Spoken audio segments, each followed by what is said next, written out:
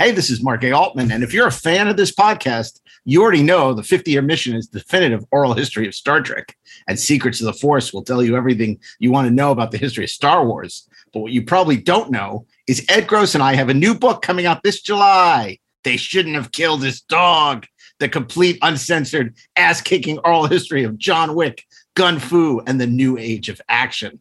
Coming from St. Martin's in hardcover, digital, and audio. You can order it today.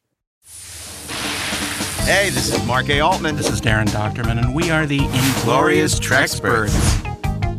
I thought it was a classic femme fatale. Just so much fun. Like that Shakespearean lace in your acting. I said, Gene, what do you want from this character? I want you to just take the character and make it your own.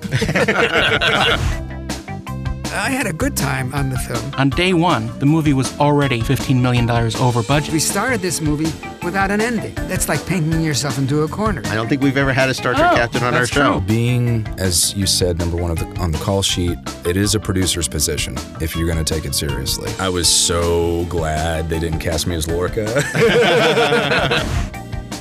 You famously wrote that script in 12 days. On one level, I wrote the script, and on another level, the story was written by everybody and his brother. New episodes every Saturday, wherever you listen to podcasts, or download the Electric Now app. Keep on trekking. Ingloriously, of course. Inglorious Trexperts, the only podcast for fans with a life, is available every Friday, wherever you listen to podcasts, and on the free Electric Now app. Download it today.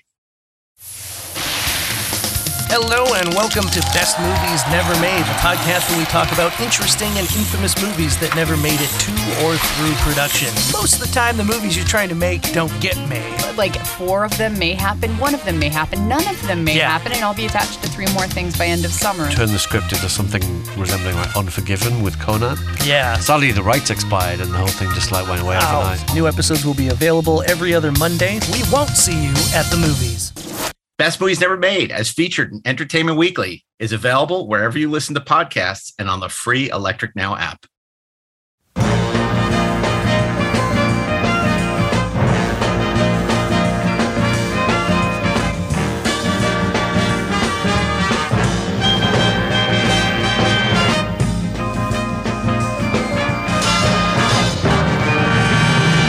Hey, this is Mark A. Altman, and this is the 4:30 movie.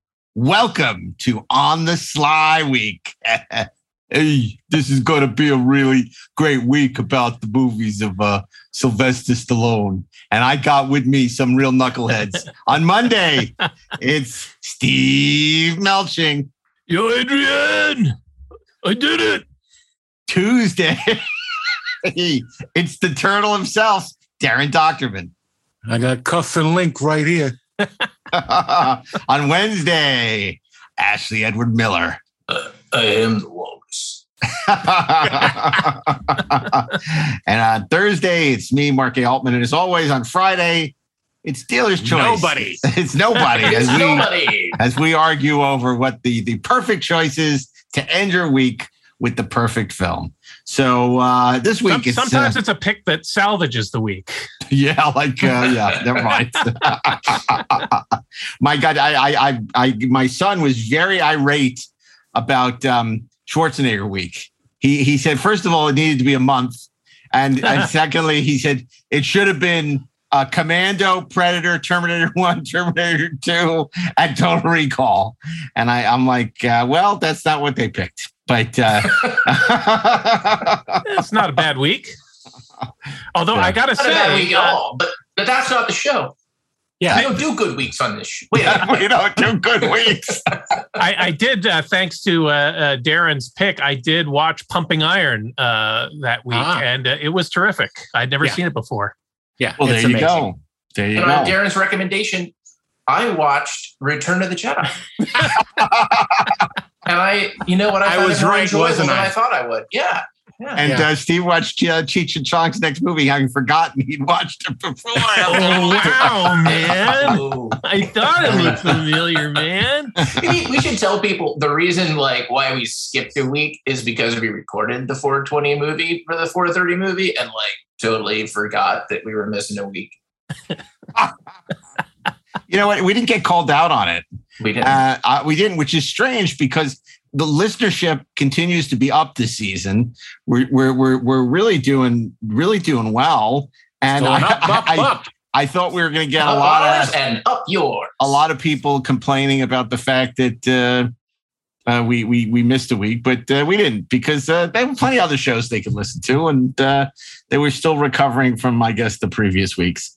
You know what? We didn't do that real well. I couldn't believe it. Was our season premiere was down, but then everything since has been through the roof, and I think it's because we called it the best of the 430 movie. I think people thought it was a repeat. That makes sense. Yeah. Stupid rerun. Well, they thought it was a rerun. Put in and change the title and call it the worst of the 430 movie. Yeah, maybe so. Maybe so. But yeah, you know what? That actually would be an interesting experiment, like to drop the same episode, like when you do a special repeat presentation, but change the title and see like what happens. See if people listen to it again. Yeah, you'll like it again and again. Before go, oh, it was a new episode. That's right. Well, I think there's so many other podcasts. 430 movie, but not a repeat. So many other podcasts to listen to, and especially I think also that we had recently had Steve on Inglorious Trexperts, so it almost felt like an episode of the 430 movie. Sure. So There you go. But this week is all about the films of Sly Stallone. Wait, I thought 420 movie was over. So Sly Stallone, and obviously he has been a staple of cinema now almost for over 50 years. He's been a huge box office star. He's an icon of cinema. And Steve, tell us a little bit about the career trajectory of Mr.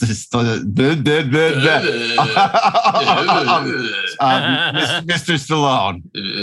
Well, I'm not an expert on Sly Stallone, but that said, this is a man who is very easy to underestimate. A lot like Arnold Schwarzenegger, in that, those guys both kind of present themselves as these muscleheads that are, incredibly successful, popular movie stars, but they also had a very strong hand in their own careers. And you could say, they both built their bodies into the iconic sculptures that they became. But they also, built their careers. And in the case of Sylvester Stallone, he started out as someone who was doing small roles in television and uncredited roles in various films. And then he wrote his star vehicle. Yeah. And this is a man who was nominated for 3 Oscars over his career. And, he's easy to underestimate, but I think you're a fool to underestimate this guy. Yeah, it's an amazing Horatio Alger story in a sense. You look at him and I think, somebody who didn't know him, they say, oh, he's just this big muscle bound, Rambo type. And, but he created his career off a script. And to his credit, he had studios that wanted to buy the script from him. And he was smart enough not to sell the script unless he was attached to star. And that led to an amazing career and a diverse career. I don't think people realize how many different types of roles and really what a fine actor he is when he wants to be. Obviously, there are paycheck gigs and then there's passion gigs. And he is really, quite a gifted actor. And a writer as well. He's written dozens of scripts, some better than others, but, a lot of them are really solid. Yeah. And a director as well. Talented director. And it's funny, when I was in Sofia doing the show, someone was telling me at the hotel where I would stay sometimes, the Marinella, that's where the cast stayed for the Expendables. Yeah. Oh. And one time, so the elevator doors open, there's Stallone with these 2 hulking bodyguards, and they start to walk in. They're really excited. It's like Sylvester Stallone, and a giant hand comes out and goes, "No." and the doors just closed. So that was their big brush with Sly Stallone. Wow. Yeah. It's not quite like meeting Keanu, is it? Yeah, we actually filmed ice cream. Yeah, right, exactly. You meet Keanu Reeves and like he'll go out for a day on the town. It's like that great Ben Stiller skit. My Day with Scotty, Friends with Scotty. Yeah. He dreams he's pals with Jimmy Doohan and they go out and have a great time together. So yeah, that's the difference between Keanu and Sly Stallone. And speaking of Keanu Reeves, don't forget my book comes out this July. They Shouldn't Have Killed His Dog in paperback, not in paperback, and hardcover, audio and digital. So don't miss that coming out this July. They Shouldn't Have Killed His Dog, the complete uncensored ass-kicking oral history of John Wick, Gun Fu, and the new age of action. End of promo.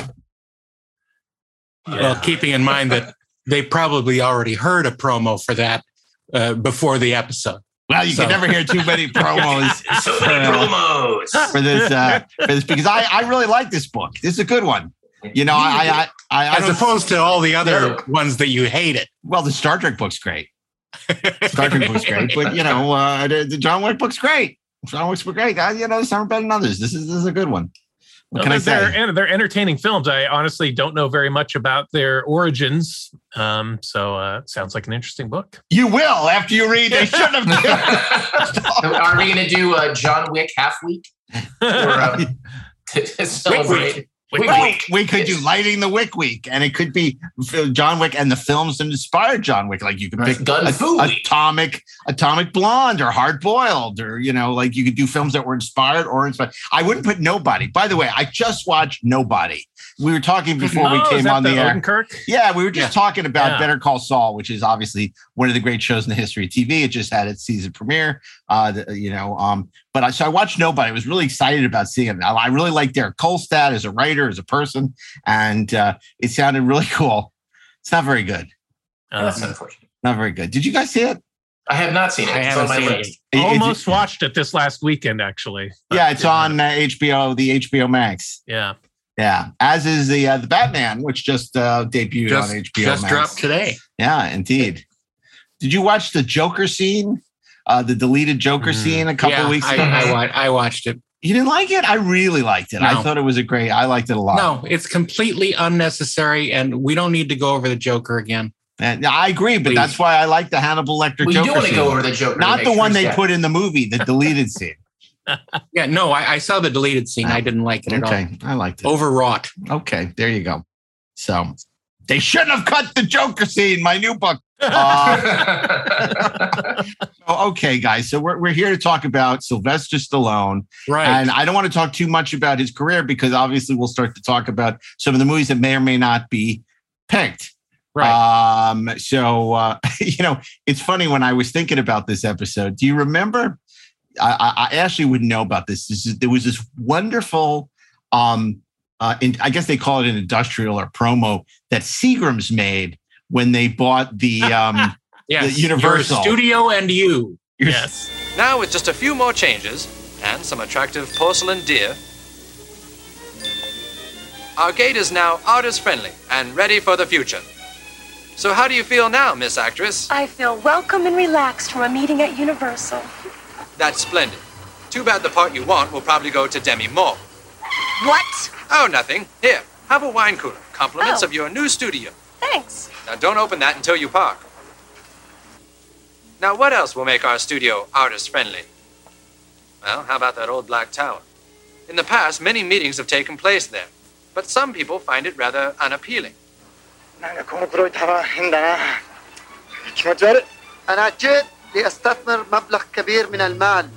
Oh, absolutely. Foreboding is the word that best describes it. It's like real severe, I mean, just the name like Black Tower, I never want to go there. We certainly don't want to breed fear and contempt into our guests. So let's try some different colors. How about the white tower? Or the plaid tower? That's right. Now let's just add a porcelain deer for decoration. And Steve used to show that at his house. It was made by Trey Parker, I believe, and Matt Stone. And it was sort of like, welcome to the family. Yeah, and it was every actor now had to basically do a promo for Seagram's, not unlike except this free wine cooler. Here's a deer. It was so great. And it's got to be on YouTube. Look for it on YouTube. It's very funny. Your Studio and You. Yeah. How many times has the studio been sold since then? Let's think. So after Seagram's, then Comcast, obviously. Was there something between Seagram's and Comcast? Wasn't there a French company between Seagram's and Comcast? Or was Seagram's the French company? No, Seagram's was the... I feel like there was a company in between. There might have been. I can't remember. I wish Viacom would get sold. That's all I'm saying. Well, give it a little more time. Yeah. By the way, for those of you who have not checked out yet on Paramount Plus, Darren Doctorman's Star Trek the Motion Picture Director's Edition. It's not Darren Doctorman's Star Trek the Motion Picture. Robert Wise's Star Trek the Motion Picture Director's Edition. You really, look, you can see it at Fathom. Fathom's thrown on the big screen. Yes. But if you don't, you got to watch it on Paramount Plus. It's really fantastic. We're all so proud of Darren here at the show. Thank you. And his, the wonderful team, Mike Matessino, Dave Fine, Adam Mojo Leibowitz. What a great group of people. Make it your 4:30 movie. and then watch it again at 7:30. That's right. Have you seen it yet, Ashley? I have not, because even though I can, it's queued up. I have not, because I am waiting to see it as part of the Fathom events presentation in the beginning of May. I want to see it on the big screen. And I'm going to bring my boy with End of May, 22nd, 23rd, and 25th. Yes. Cool. It really is really terrific in that you could see this through to its logical conclusion. And I just enjoyed the hell out of it. So really, really well done. A hearty congratulations. And did you know that Sylvester Stallone was supposed to be in that film? No, I didn't know that, Darren. Yes, playing Ilea. No, he was well, not. It's funny you say that. We'll get to that. Okay. The Kirk unit. Fortunately, what we got back didn't live long, fortunately. Movies that Sly Stallone was almost in. Next on the 4:30 movie. The Muppets Rambo. Okay, so starting on Monday, it's Steve Melching. Tell us what we're going to be watching on Monday, Steve. Well, Monday is one of my personal favorite Stallone films. It's actually the first Stallone film I saw. I saw it on video. I had been aware of Stallone for many years by this point, but I had not seen any of his movies. And believe it or not, this is a movie. It was an R-rated film that my creative writing teacher showed in class in high school over 2 days. And it was kind of crazy that he showed this movie to a bunch of students. But I thought it was great. And it's become one of my favorites. And I'm talking about 1982's First Blood.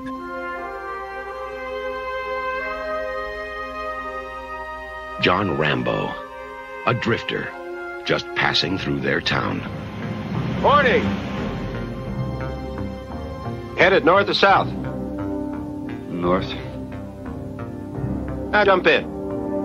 I'll make sure you're heading the right direction, huh? You got someplace I can eat around here? There's a diner about 30 miles up the highway. Is there any law against me getting something here? Yeah, me. I want you to book this gentleman for vagrancy, resisting arrest, carrying a concealed weapon.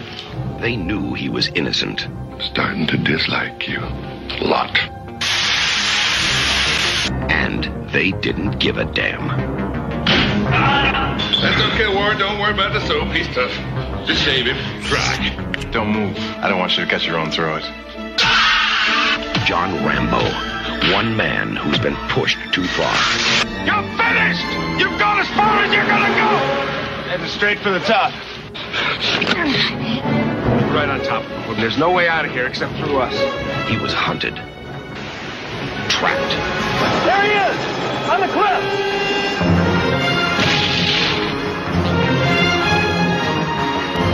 And forced to fight back. Don't push it. Don't push it. I'll give you a war you won't believe. Teasel, you and all your men couldn't handle him before. Now, what makes you think you can handle him now? Because God knows what damage he's prepared to do.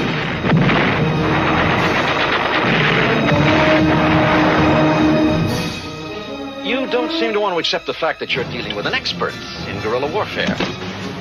Are you telling me that 200 men against your boy is a no-win situation for us? You send that many, don't forget one thing. A good supply of body bags. Sylvester Stallone. This time, he's fighting for his life. First Blood.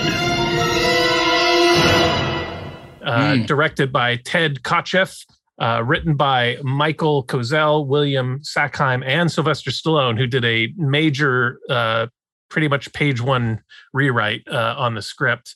It was based on a novel by David Morrell, which was significantly more violent than the film turned out. And the character of Rambo was a far less sympathetic character. And the novel had come out in 1972 and went through a number of hands before it landed with Stallone, who was able to get it made based on his expanding star power at the time by the early 80s. And there were a number of major directors that were attached to it or courted for it in the years leading up to it, including John Badham, John Frankenheimer, Martin Ritt, Sidney Pollack, and Mike Nichols, of all people. Yeah. And a whole laundry list of pretty much every major movie star of the era was either attached or courted for the main roles, including Clint Eastwood, Robert De Niro, Al Pacino, John Travolta, Dustin Hoffman as John Rambo. Can you imagine that? Persis Kambata. So it went through a number of iterations before it landed with Kotcheff and producer Buzz Feitshans, who was also Arnold Schwarzenegger's producer on a number of his films. And Stallone gravitated toward the material, but he felt that Rambo needed to be more sympathetic. So a couple of the major things he did was he made sure John Rambo was not directly responsible for killing any police officers or National Guardsmen. And he also changed the ending, although they did film two endings to the film. Spoiler alert, one in which he lives and one in which he dies. Obviously, he lives because there are a number of sequels to this film. Because the original ending of the book, he does kill himself. And actually, Troutman kills him in the book. That's right. Troutman kills him. Troutman blows his head off with a shotgun. Because they didn't have this warm relationship in the book. In fact, that was the reason. It's interesting because originally Kirk Douglas was cast as Troutman. And one of the reasons he left, he was actually on set. Yes. And when he found out they were going to change the ending, he left. In fact, Chris Mulkey tells the story. I'm doing a documentary in 1982, and he told the story in the documentary in 1982, Greatest Geek Year Ever, how he was arriving on set and then getting into the van, leaving the set was Kirk Douglas. They said, "You just missed Kirk Douglas. Where's he going?" And they said, "Yeah, he just quit the movie." So they got like Richard Crenna in like no time, and it completely changes the movie because, of course, they have this really interesting relationship, Rambo and Troutman. And then, of course, Troutman became very important in the sequels as well. Yeah. And I'm getting out of here. Well, and, and in spite of that sort of torture journey to the screen, the film was a huge success. It only cost about $15 million to make, and it grossed over 125. Even in that banner year of 1982, it was, I think, the 13th highest grossing film that year, which is pretty impressive. The funny thing is, the reason the next film got released by TriStar and not by Orion is that Mario Kassar and Karolko felt that Orion hadn't put enough money into P&A and marketing it, so they didn't want them to release the sequel. And Orion hadn't, when they made their deal to acquire it, hadn't picked up the sequel rights. And then obviously it became this huge franchise after that. Yeah, and I don't know if we may talk about the sequels, but this first film had a kind of an understated tone to it that I really loved. It was filmed up in British Columbia in Canada, and it had this great sort of overcast gray look to it, and this really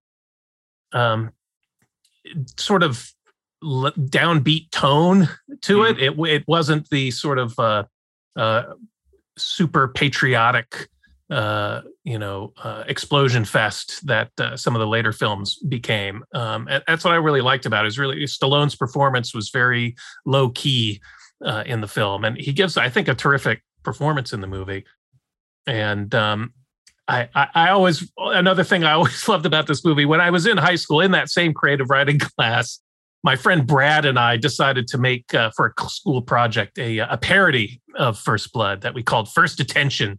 And so we borrowed a video camera and we went out into the mountains of Colorado and we're filming various scenes, recreating various scenes from the movie, like the famous Troutman radio call where he's listing off all his buddies that were all in detention, but not me. He gave me my first attention.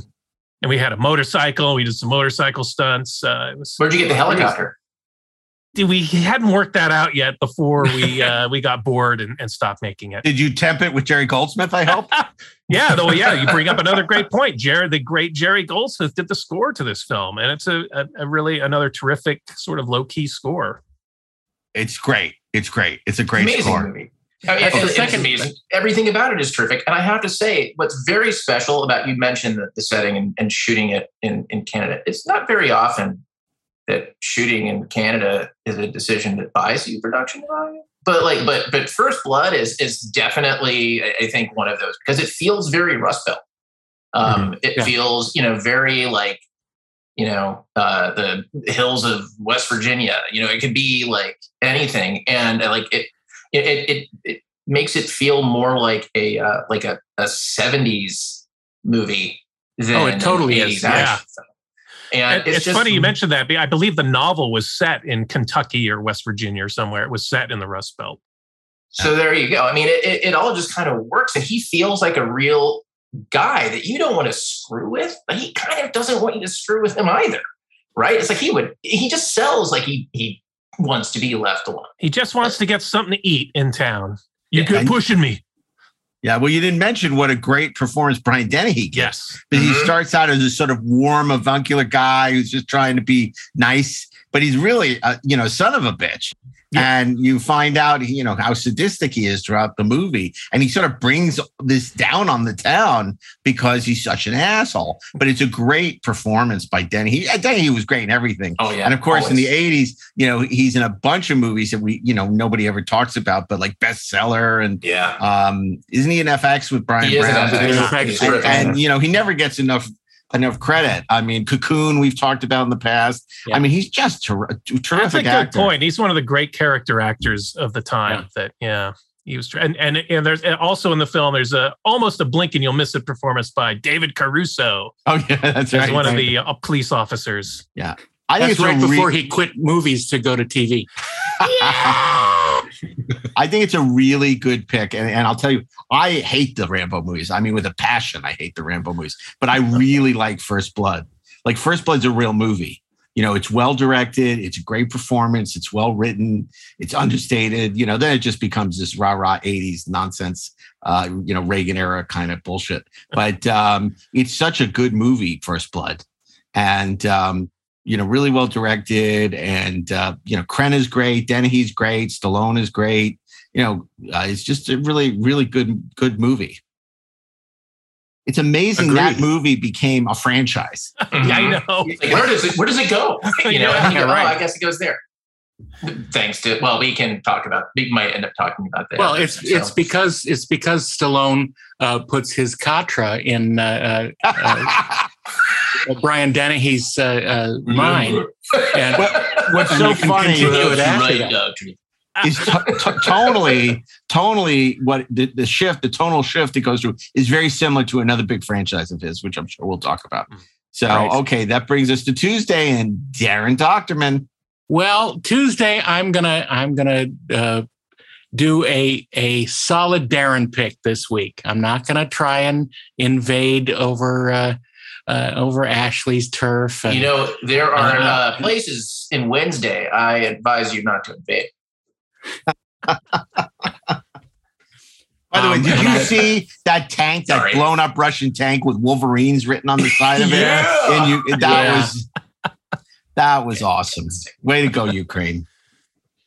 Sorry, go ahead, Darren. Yeah, go ahead. So anyway, Tuesday brings us to, I'm not going as far back as 1974 with Lords of Flatbush, which we might revisit later. We might. But I'm going straight I was a Lord to, of Flatbush. I'm sure from you Brooklyn. were. You did. What happened? But I'm going straight to the pop culture nexus that brought us Sly Stallone and going to 1976 Rocky.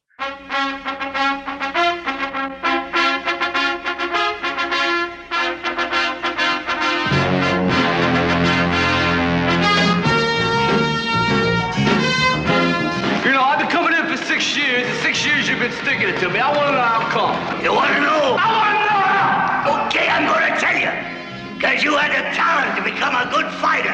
And instead of that, you became a leg breaker. Some cheap, second-rate loan shark. It's a living? It's a waste of life.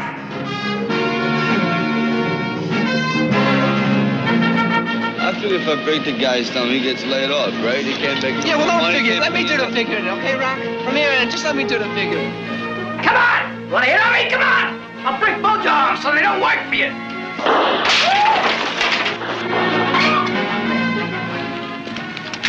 $50. You and your girl Adrian, you have a nice time, eh? Thanks. Rock. What? Remember what I told you? What'd you tell me? Take her to the zoo. Come on! Come on!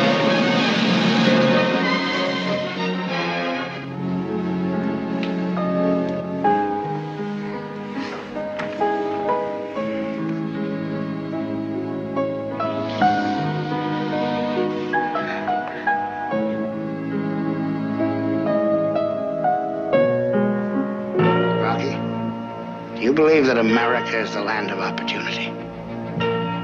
Yeah. Apollo Creed does. And he's going to prove it to the whole world by giving an unknown a shot at the title. I need your help about 10 years ago, right? 10 years ago. You never helped me. You didn't care.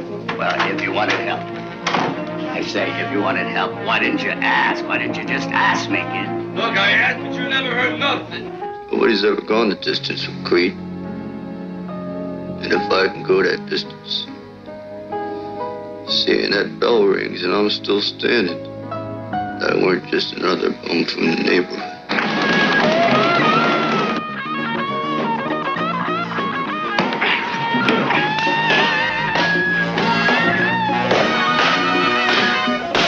I mean, who am I kidding? I ain't even in the guys' league.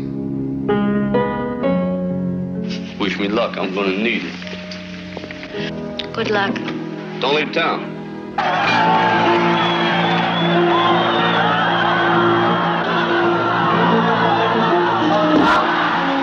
I don't believe it. The champ is down. Down, stay down.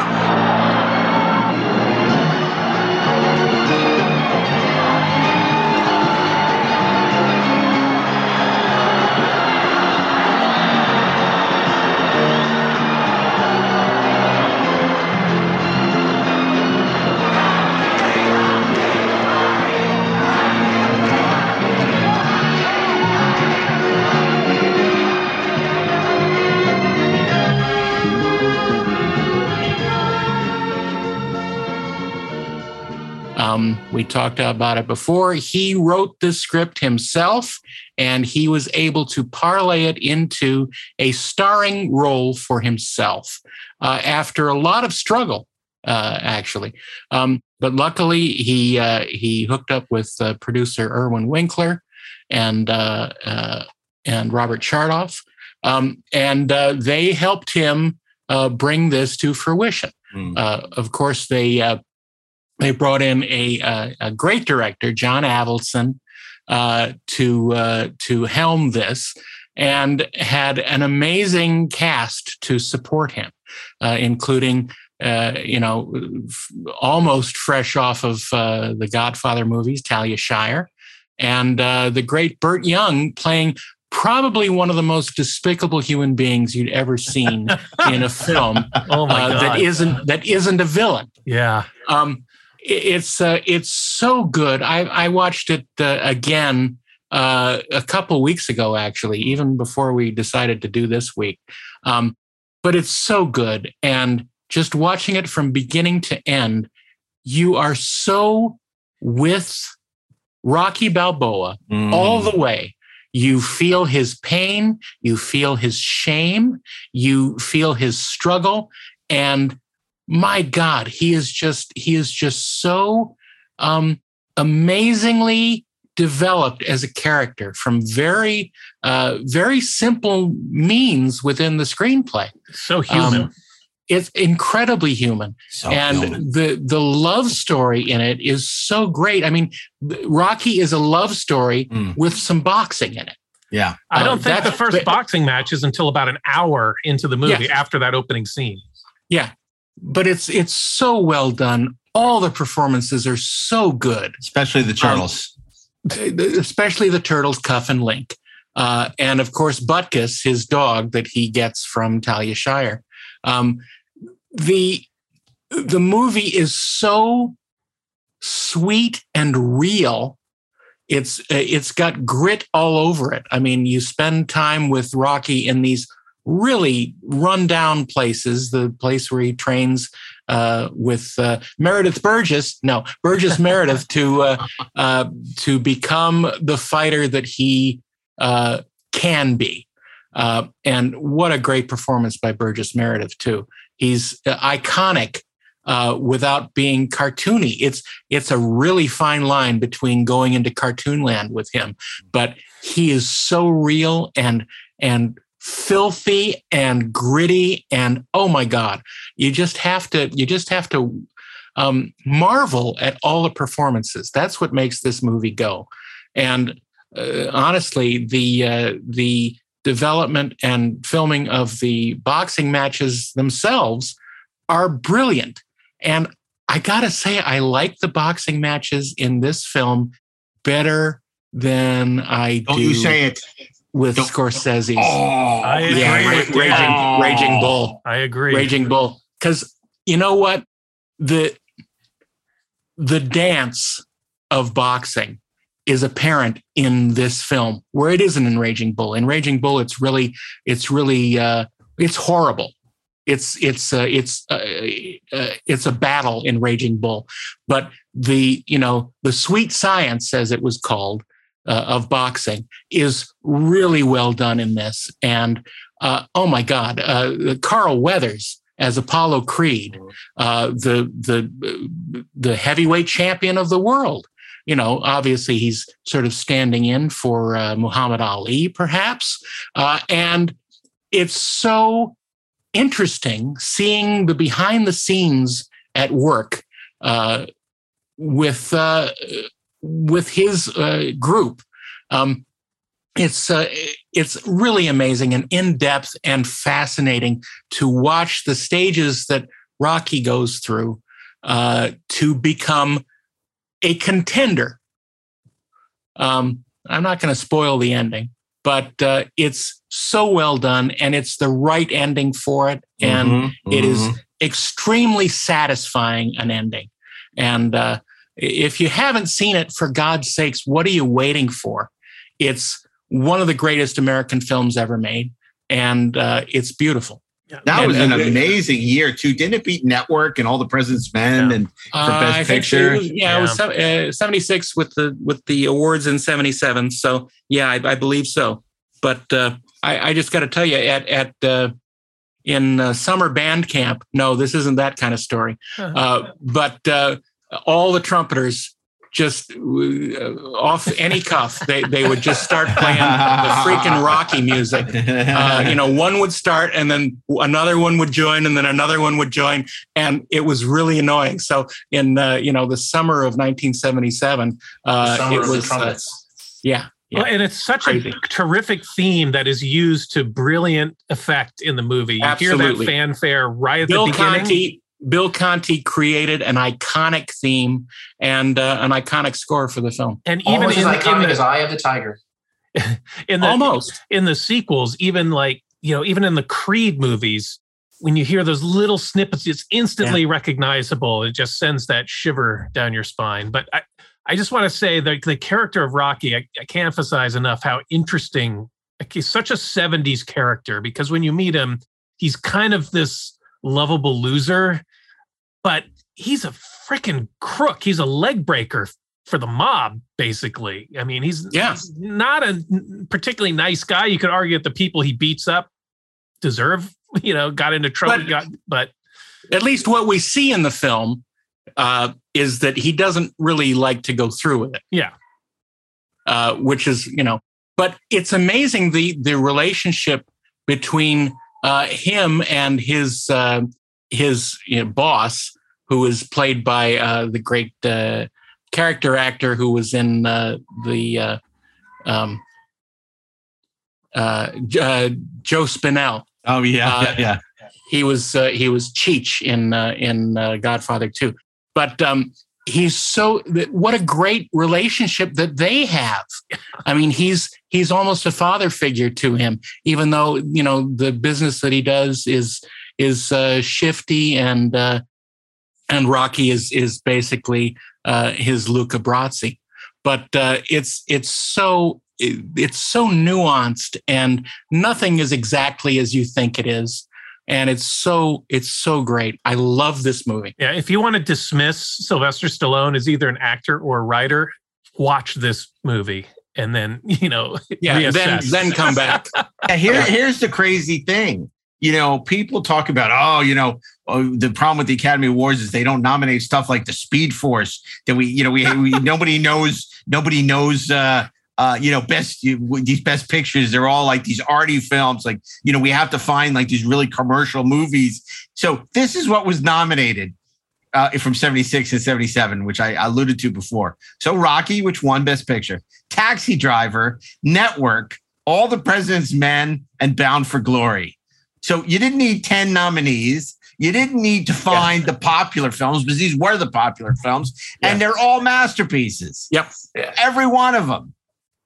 One thing I would like to say, I want to talk about the end of this movie without talking about the end of the movie. Right.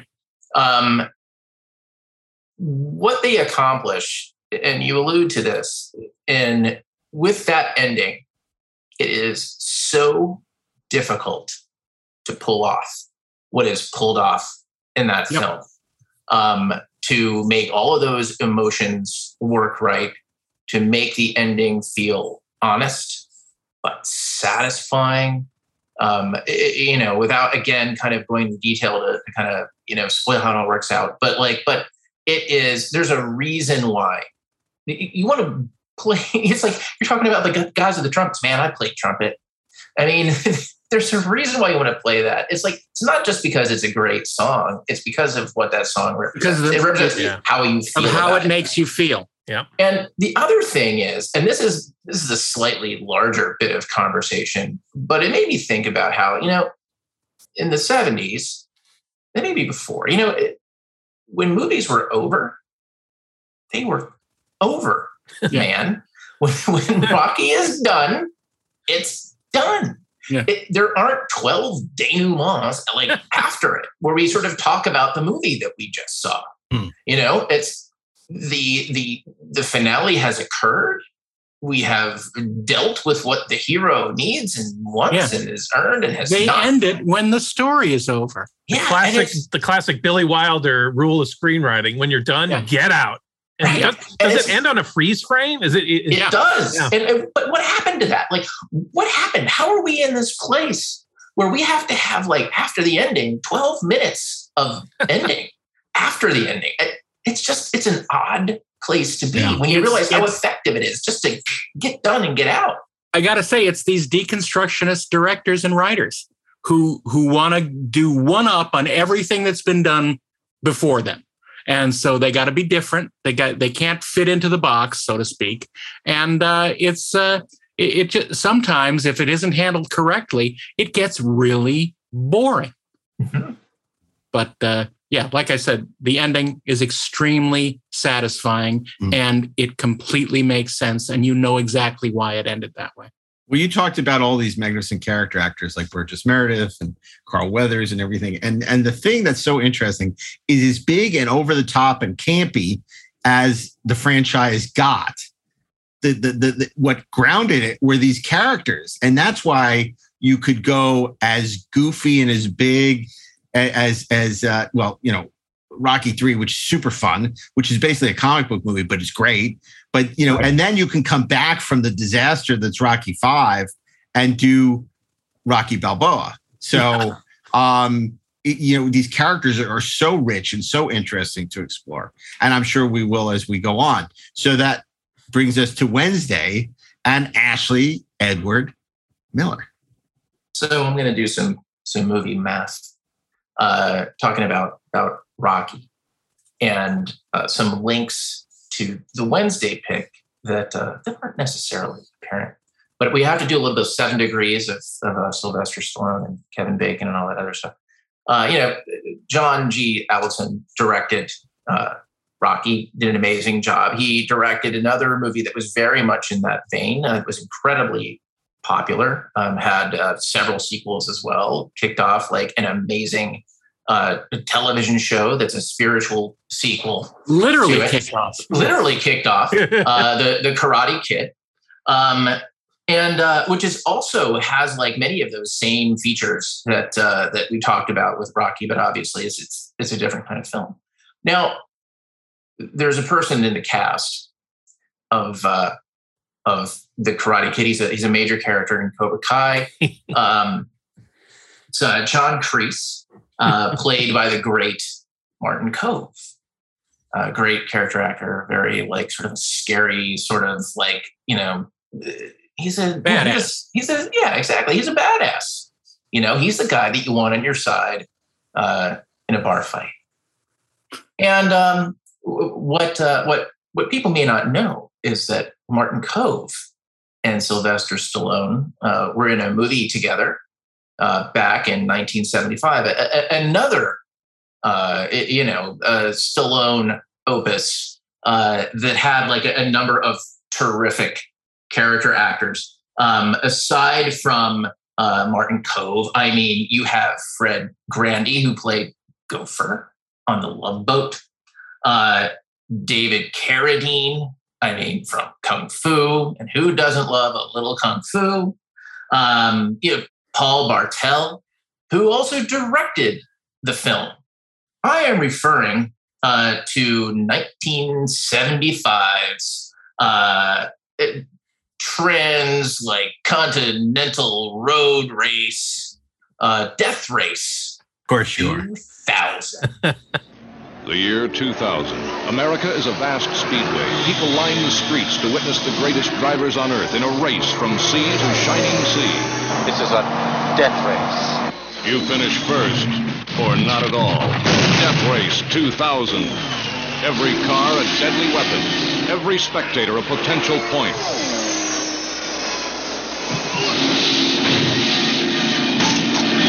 It's a cross-country road wreck, and the traffic is murder.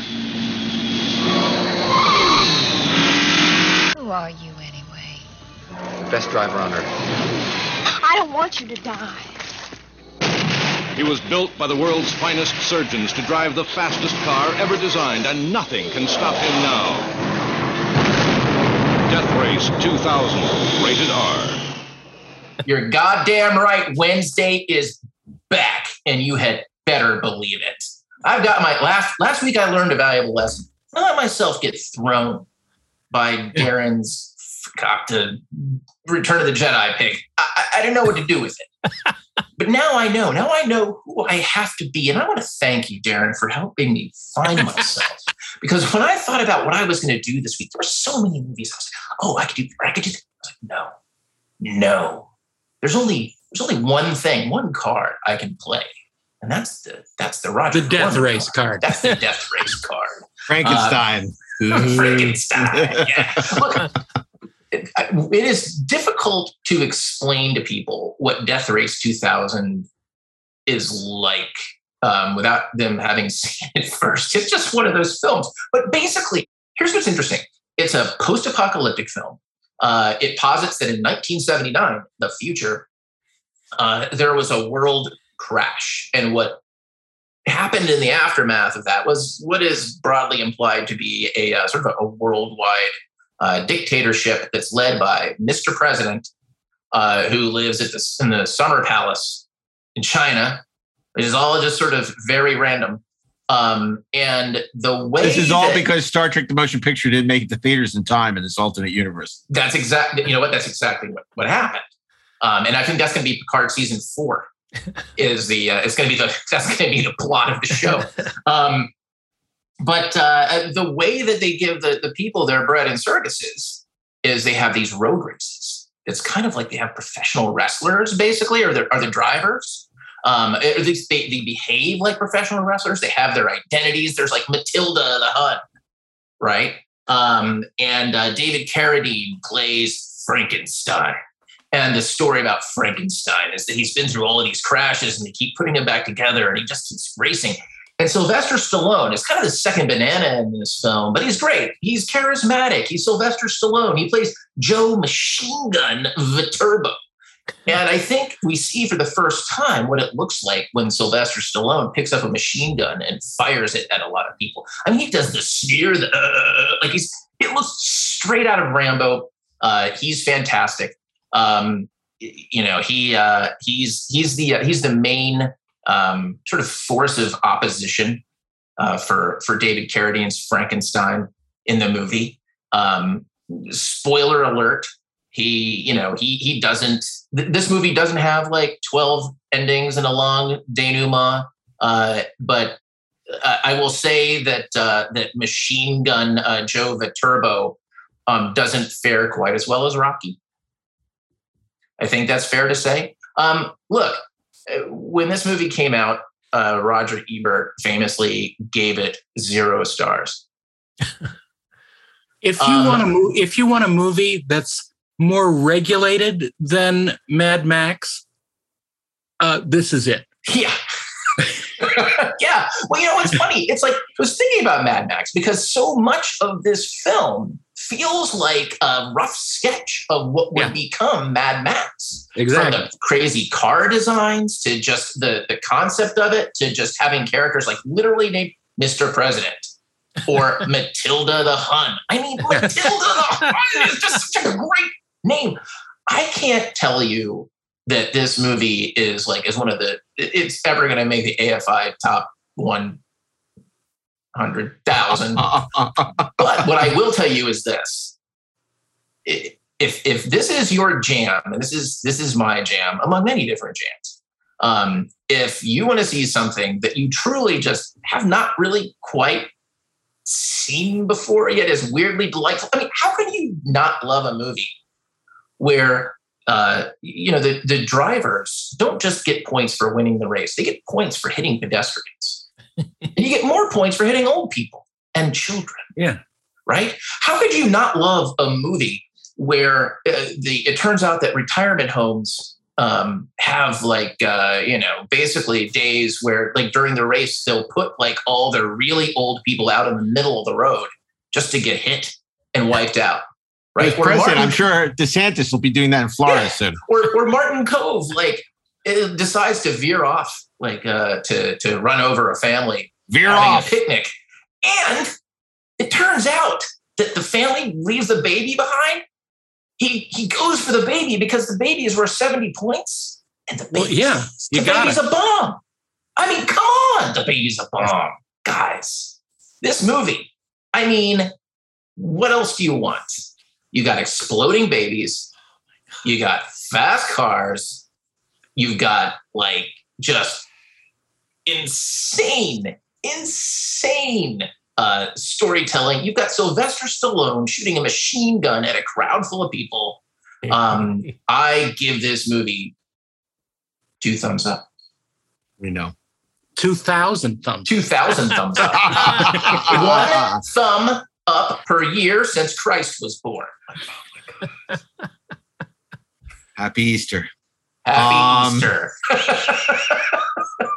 I don't know what to say. I don't know what to say. It's a perfect Wednesday pick. I'm still was recovering from last week and Return of the Jedi, and now Death Race 2000 in the Wednesday slot for Stallone. It makes me rethink my whole choice for Thursday.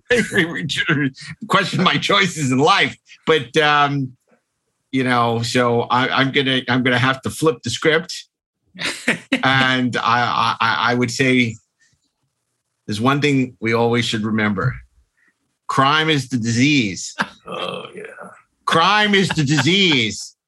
And while Marion Crobretti was the cure, long before Sylvester Stallone played Marion Crobretti, he was the disease on a subway car where he menaced Fielding Mellish in Bananas. Dun, dun, dun, dun, dun, dun, dun, dun. In the movie Bananas, Sylvester Stallone plays a thug on a subway car who menaces poor Woody Allen, Fielding Mellish, before he flees to San Marcos, where he inadvertently is part of a coup d'etat in the small town, as narrated by Howard Cosell. No, Bananas is not my pick. Okay. I am not Wednesday. I don't know who I am anymore. I am not Wednesday. I will not be a party to this insanity. Instead, Steve, with a very good pick, I have to say, with First Blood. Darren with a phenomenal pick, and John Avildsen's Rocky. So, I thought about Rocky 3, which is a fun film. But I don't think, given the breadth of his career, I don't think we need to necessarily put another Rocky film in, at least at this point. I thought about, he does star with Woody Allen in Ants, which is, I think, better than Bug's Life, but that's not my pick. My pick, in honor of Darren Dochterman, is the film in which he stars with Billy D. Williams and Persis Kambata, Nighthawks.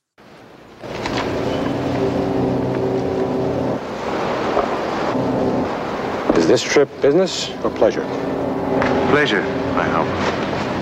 Welcome to the United States. Hamer Reinhardt, sometimes called Wolfgar. Born Frankfurt, Germany, 1946. Educated Paris and Patrice Lumumba University, Moscow. Currently self-employed. Occupation, international terrorist.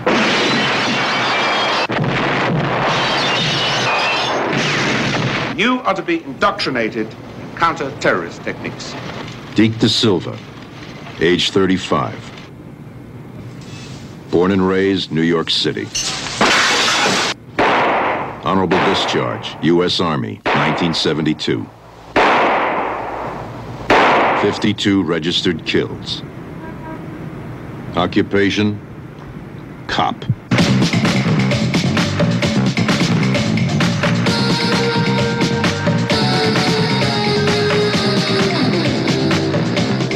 One man can bring the world to its knees. And only one man can stop him.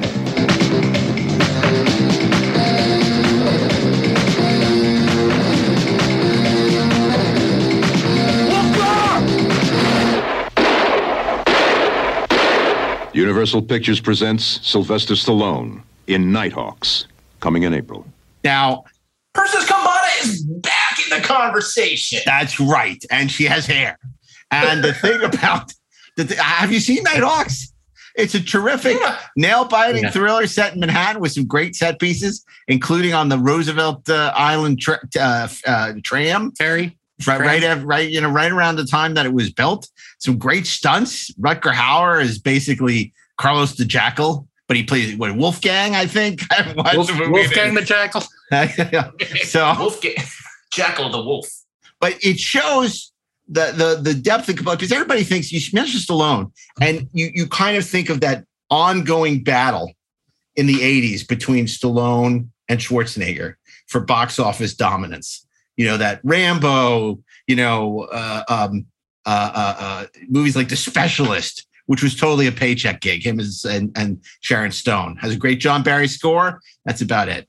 And then the Cannon films where he got paid, the most money ever. What was it? $20 million to make Over the Top about arm wrestling. About arm wrestling. He played Lincoln Hawk, the world's greatest arm wrestler. So the 80s, he was like cashing in on his fame, but he made some really bad movies. I know a lot of people like Tango and Cash. I'm sure Ashley's one of them. But for me, I prefer his work in the 70s, because not only do you have something like Nighthawks in the early 80s, late 70s, early 80s, but you also have movies like Victory by the great John Huston, which is also, a terrific little film with our favorite Michael Caine and Pele. And my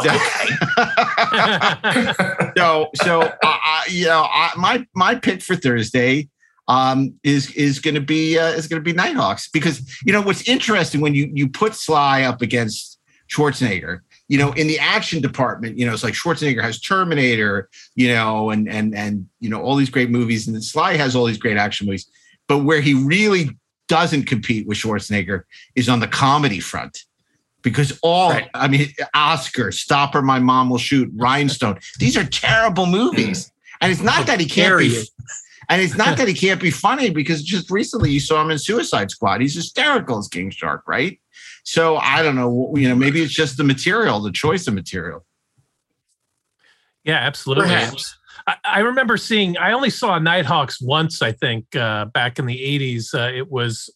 We bought a used VHS player, and one of the tapes that came with it, the former owner had taped Nighthawks off of cable TV or something. Wow. So I watched it, and I remember liking it, but this was 40 years ago. I really don't remember much about it.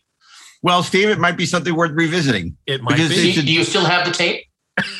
No, it's actually out on Blu-ray with all the original music rights restored, including the Rolling Stones' Brown Sugar. So, well, I'm definitely going to watch Death Race 2000, because I don't know how I never saw that movie. I love the Mad Max movies, and it sounds crazy, but somehow I managed to not see that one. Well, maybe you should make it a double feature, Steve. Yeah. Maybe you should watch Death Race 2000 and Nighthawks. I think that's an excellent idea. Persis Kambata. She's one of the villains. V'ger has entered the Earth to find and blow up the creator. Sly unit. And Lindsay Wagner is in it, the Bionic Woman. I know you like her. She's luminous. And she's not messing around. She's not playing tennis in this one. Yeah. But it's interesting because even with Nighthawks, this came on the heels of Rocky. Basically Gary Nelson, the director of The Black Hole, was supposed to direct it. He gets fired and replaced, and but Sly is really the one calling the shots, and he does a cut. He apparently at the time he was very jealous of Rutger Hauer, who was giving like a real tour de force performance, and so Stallone started cutting all of his good scenes and filming new scenes with himself. And in retrospect, even when he looks back, he admits he was a real egotistical jerk back then. I mean, which, you got to give him credit for owning up to that. And I think there's probably a better movie in Nighthawks had. There has to be. Oh, come on. Yeah. There's got to be something better than this. Got to be. How do you not like Nighthawks? Some things come easy to me. I'm sorry, Mark. But, Okay. I So like that. that takes us to Friday, and I have to ask. I think one of his absolute worst movies, much like how Darren revisited Star Trek Motion Picture, Stallone got to revisit Rocky IV, and they released it as Rocky versus Drago. They got rid of the '80s robot, and they added in a bunch of footage. Has anyone seen this yet? Yeah, I watched it. How is it? It's good. It's funny. Like but when it came out for streaming, I wanted to see it in the theater, but I missed it when it was briefly in theaters. So I did a whole Rocky marathon. I just got out my Blu-ray set and just watched them all in sequence. And when I got to Rocky IV, I watched the new cut. And I think I'd only seen the original cut once or twice. I thought it was good. It's definitely a solid movie, and that much like Rocky III, it's kind of easy to make fun of because it's kind of cheesy and over the top with I mean, Rocky 3, Mr. T is a freaking force of nature in that movie. He's so charismatic. He's so much fun. It's a really super entertaining movie with a great theme song. Then you get to Rocky 4 and it's that whole Cold War, fighting the Soviet super tanker with with Dolph Lundgren, as the boxer. And you get another training montage, except this time he's out in the snows of Soviet Russia. And it goes on. It's like an MTV music video. It goes on for 50 minutes. And the movie was only like 80 minutes to begin with. But it's I don't know. I think it's definitely an improvement. The tone is more in keeping with the other movies. It doesn't feel as goofy as the original could get sometimes. But definitely worth your time. Well, look, I haven't seen that, but I'll tell you what I have seen that I think that everyone should see, and I think is actually a decent contender for Friday, even though it's not very long, so it's easy to watch. There is a parody of 30 for 30, ESPN, that was basically, what if Rocky IV was real? What if it actually happened? And the premise is that because of that fight, the Cold War comes to an end. And it's everybody looking back at that fight and just talking about what an awful fight it actually is, but as though it's something that transformed the progress of world history. It's these are like 95, 96 punches, no defense. I've never seen a fight like that. It's just it will have you just dying. It has interviews with these historians talking about the historical importance of what happened next, and these Russians talking about what it was like to sort of sit in the audience, and then suddenly everyone was standing, Rocky. I mean, it's just I cannot recommend it highly enough. When the show hits, I'll drop a link. That sounds hilarious, because that's one of the great things about Rocky IV, when he's fighting they stand Drago. up and applaud. Yeah, and he's basically punching the communism out of the Soviet Union or something. Like winning over this crowd. Yeah, and they're all standing and cheering, and the Soviet apparatchik up in their private booth, they're up in their little private row, looking around, appalled that this Amerikansky is winning over. Yeah, he was the Jesse Owens of that fight. So, I have to say, for me, there's a huge difference between Rocky 3 and Rocky 4. I think Rocky 3 is the first of the Rocky comic book movies, but it's a really good comic book. All the Mr. T stuff, my prediction for the fight, pain. And there's so much heart in Burgess Meredith's death scene, which drives Rocky, after Spoiler he gets alert. well, I assume people have seen it. The movie is from 1982.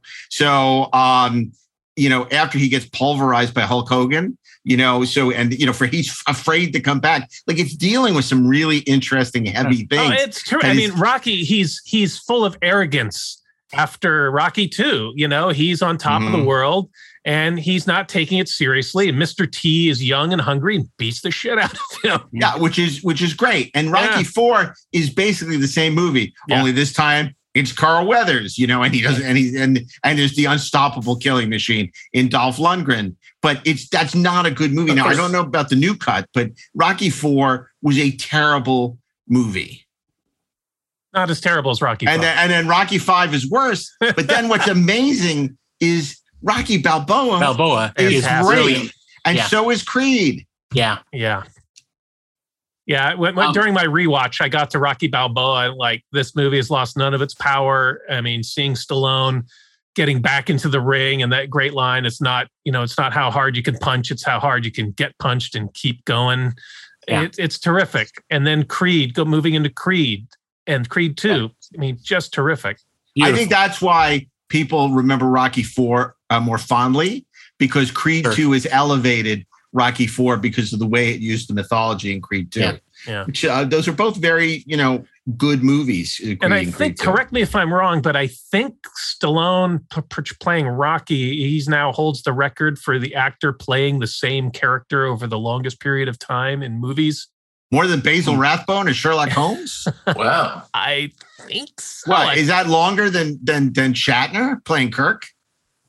No. That feels impossible. Because Well, that is mathematically impossible. But Shatner hasn't played Kirk since '94. I mean, 30 years. Yeah, no, 42 years. Oh, you mean not the times that he's in a movie, but the years that he's played it. Well, it's almost as old as his Turtles. I mean, which are still alive, I believe. I think they he are. Still has them. Rocky was 1976. Creed 2 is 2018. I think it's 42 years playing that same character in movies. All right. Okay. I think that's true. I didn't know there was an award for that. But okay, then what about if we're going to play it that way? Then Leonard Nimoy. Oh yeah, you're right. Yeah, Leonard. Yeah, because he's in Into Darkness too. Yep. Yeah, well, victory for Nimsy. So, but does the television series count? I mean, I think it's no. Even if it doesn't, 1979 to 2015. Anyway, look, I want to take us away from Rockyland, just temporarily. No! Judge Dredd. Yeah, get out of the corner! Get out of the corner! In the 90s, Stallone did a couple of really big budget, crappy sci-fi movies. Yep. And I worked on one of them.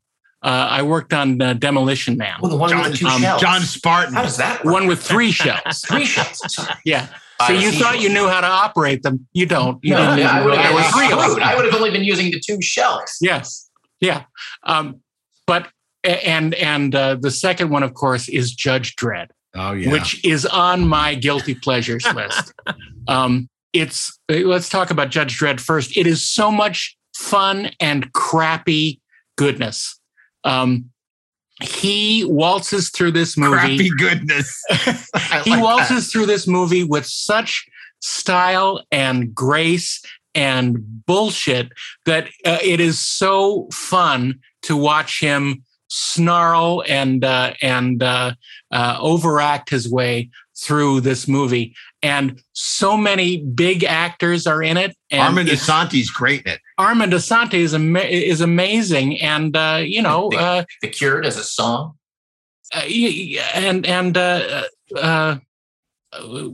Max von Sydow as the head justice is so great, and the scene where he goes out into the wilderness is so well done, and it just is thrilling. But yeah, there's a lot of stupid things that happen in this movie, but the great things that happen are really great. And then how often did that Jerry Goldsmith trailer music end up in every trailer for the next 10 years? Yeah, absolutely. Jerry Goldsmith was going to do the score for the movie. He didn't, but he did wind up doing the score for the trailer. Yeah. And it's so good. What's his name? The guy who did Back to the Future. Yeah, Alan Silvestri. Alan Silvestri, forgive me, wound up doing the score, which is also pretty good. Yeah. But look, I love Judge Dredd, and I really like Demolition Man. Demolition Man is fun. It's just as goofy, but it's a little more slick and fun, and a little more. There's a little more story going on in it, which is fascinating. And of course, the names of the characters are great. Sylvester Stallone plays John Spartan, and Wesley Snipes plays Simon Phoenix, rising from the frozen ashes of his previous life. And it's just so much fun. He's funny in it too. Yeah, it really sets up a pretty interesting world for the future.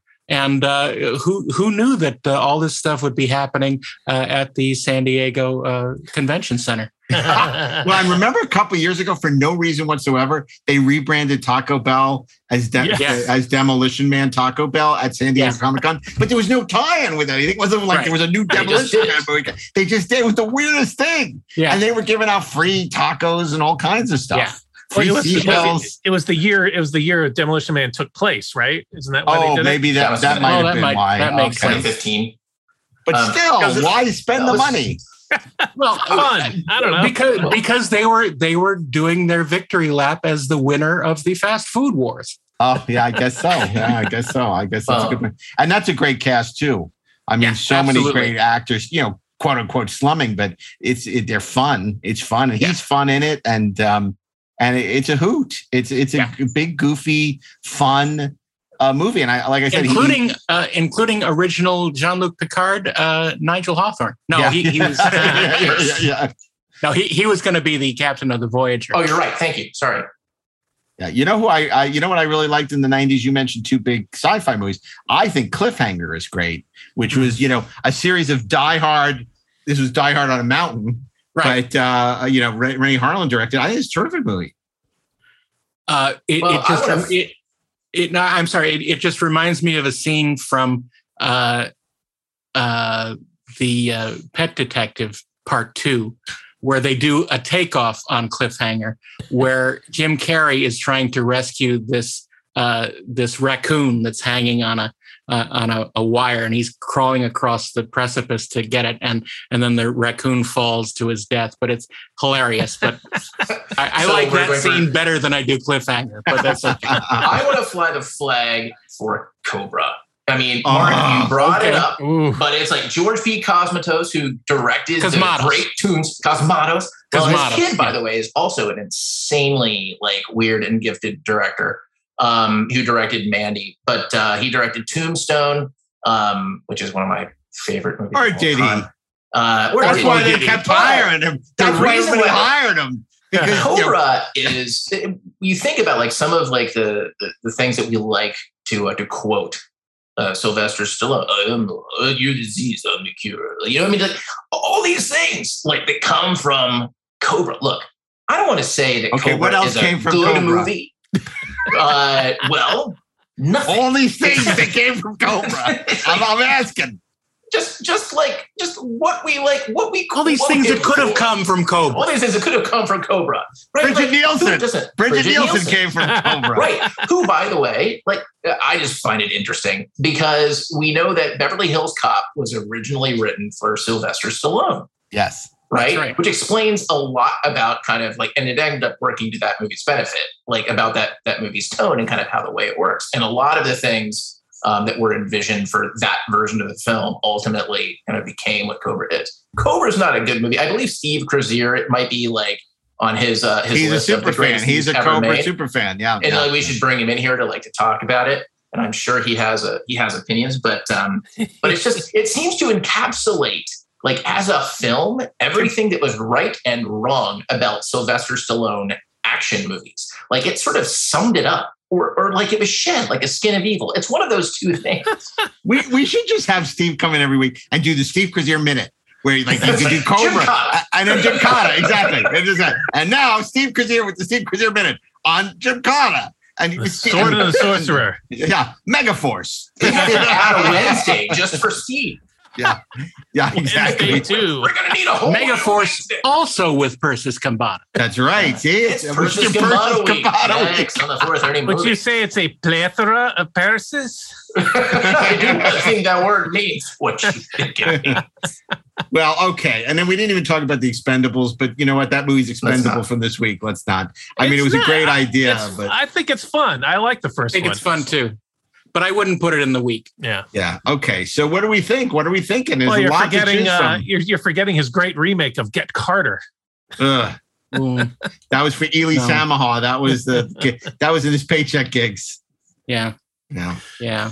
No, I mean, I'm down for Demolition Man. I think it's a super fun movie. I've been meaning to revisit it myself. I haven't seen it in a while, but very enjoyable. We already have Rocky, so I'd go with Demolition Man. Yeah, I mean, I was thinking more of one of the Rocky movies, but I would totally go with Demolition Man. It's a lot of fun. And John Spotton. We wouldn't even get ticketed for bad language. That's true. and let's not forget Sandra Bullock, one of her first films. She's wonderful. Yes. And She's great. Delightful. Yeah, she is. Luminous, you might add. I might say. Yeah, she's really funny in that movie. Everyone's funny in that movie. Benjamin Bratt is in it.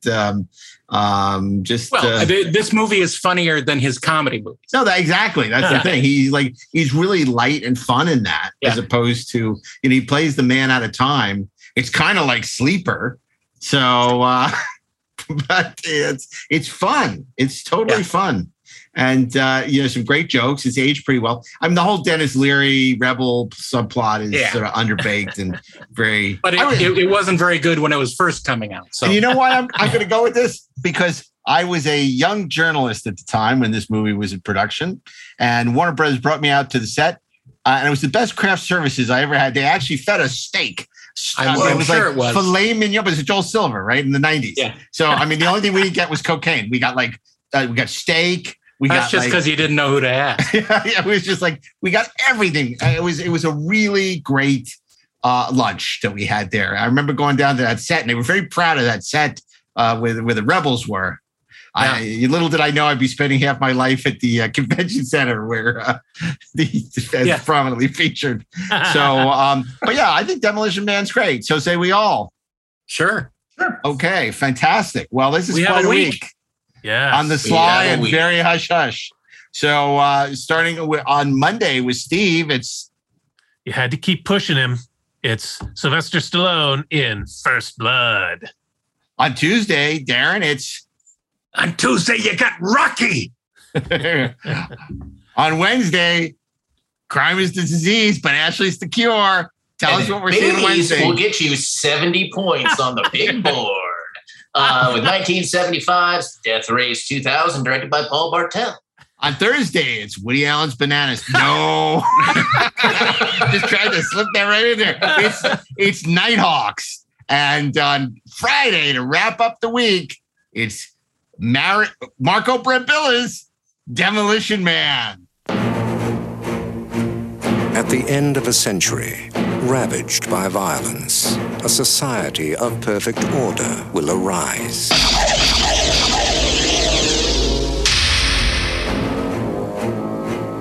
Criminals will be frozen and reprogrammed in cryogenic prisons. The prisoners are ice cubes. Their criminal instincts are being reprogrammed as they sleep. Aggression and deviant behavior will be totally eliminated.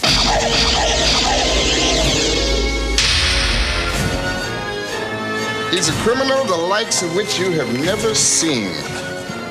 In a bad time, he was the worst. I'm gonna love running this place. But in the year 2032... This morning, Simon Phoenix escaped from this cryo facility. We are, quite frankly, not equipped to deal with the situation. Amidst a world of peace and calm... We're police officers. We're not trained for this kind of violence. How was the fiendish Simon Phoenix apprehended back in the 20th? In the end, it took just one man, John Spartan. You mean the Demolition Man? The conditions of your parole are full reinstatement into the SAPD and immediate assignment to the apprehension of Simon Phoenix. Two mortal enemies. Just dropped in to say hi. From another time. Pass is over, John. Time for something new and improved. Oh, hell. Will be unleashed on a future that isn't big enough for the both of them. Sylvester Stallone, Wesley Snipes, Demolition Man.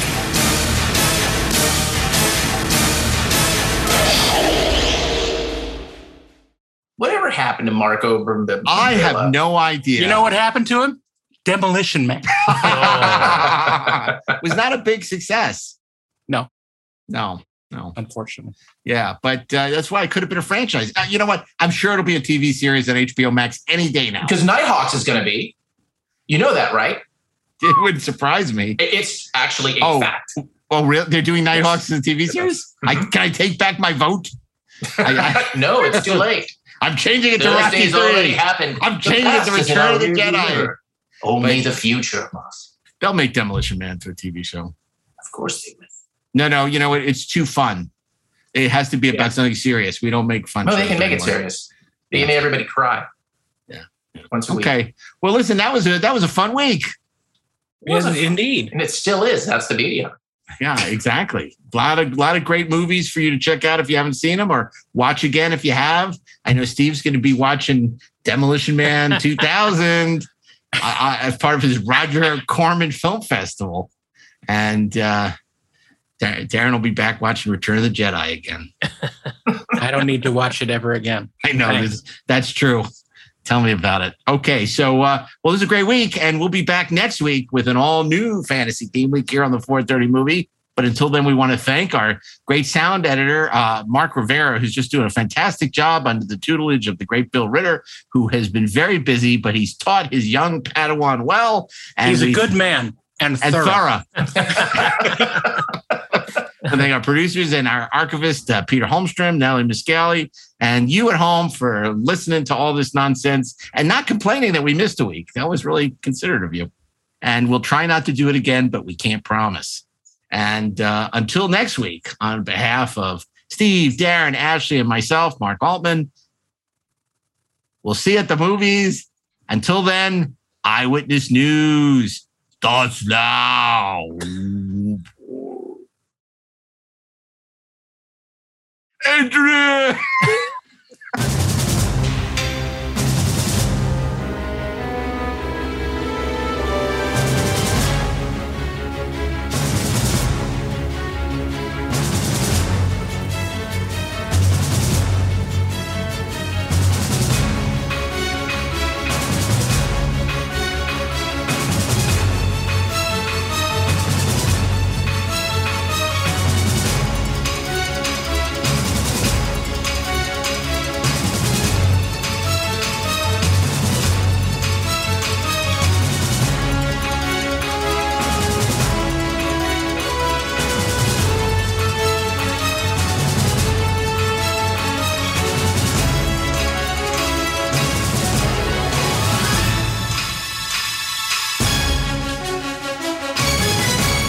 This show was produced by Dean Devlin and Mark A. Altman and is an Electric Surge Network production.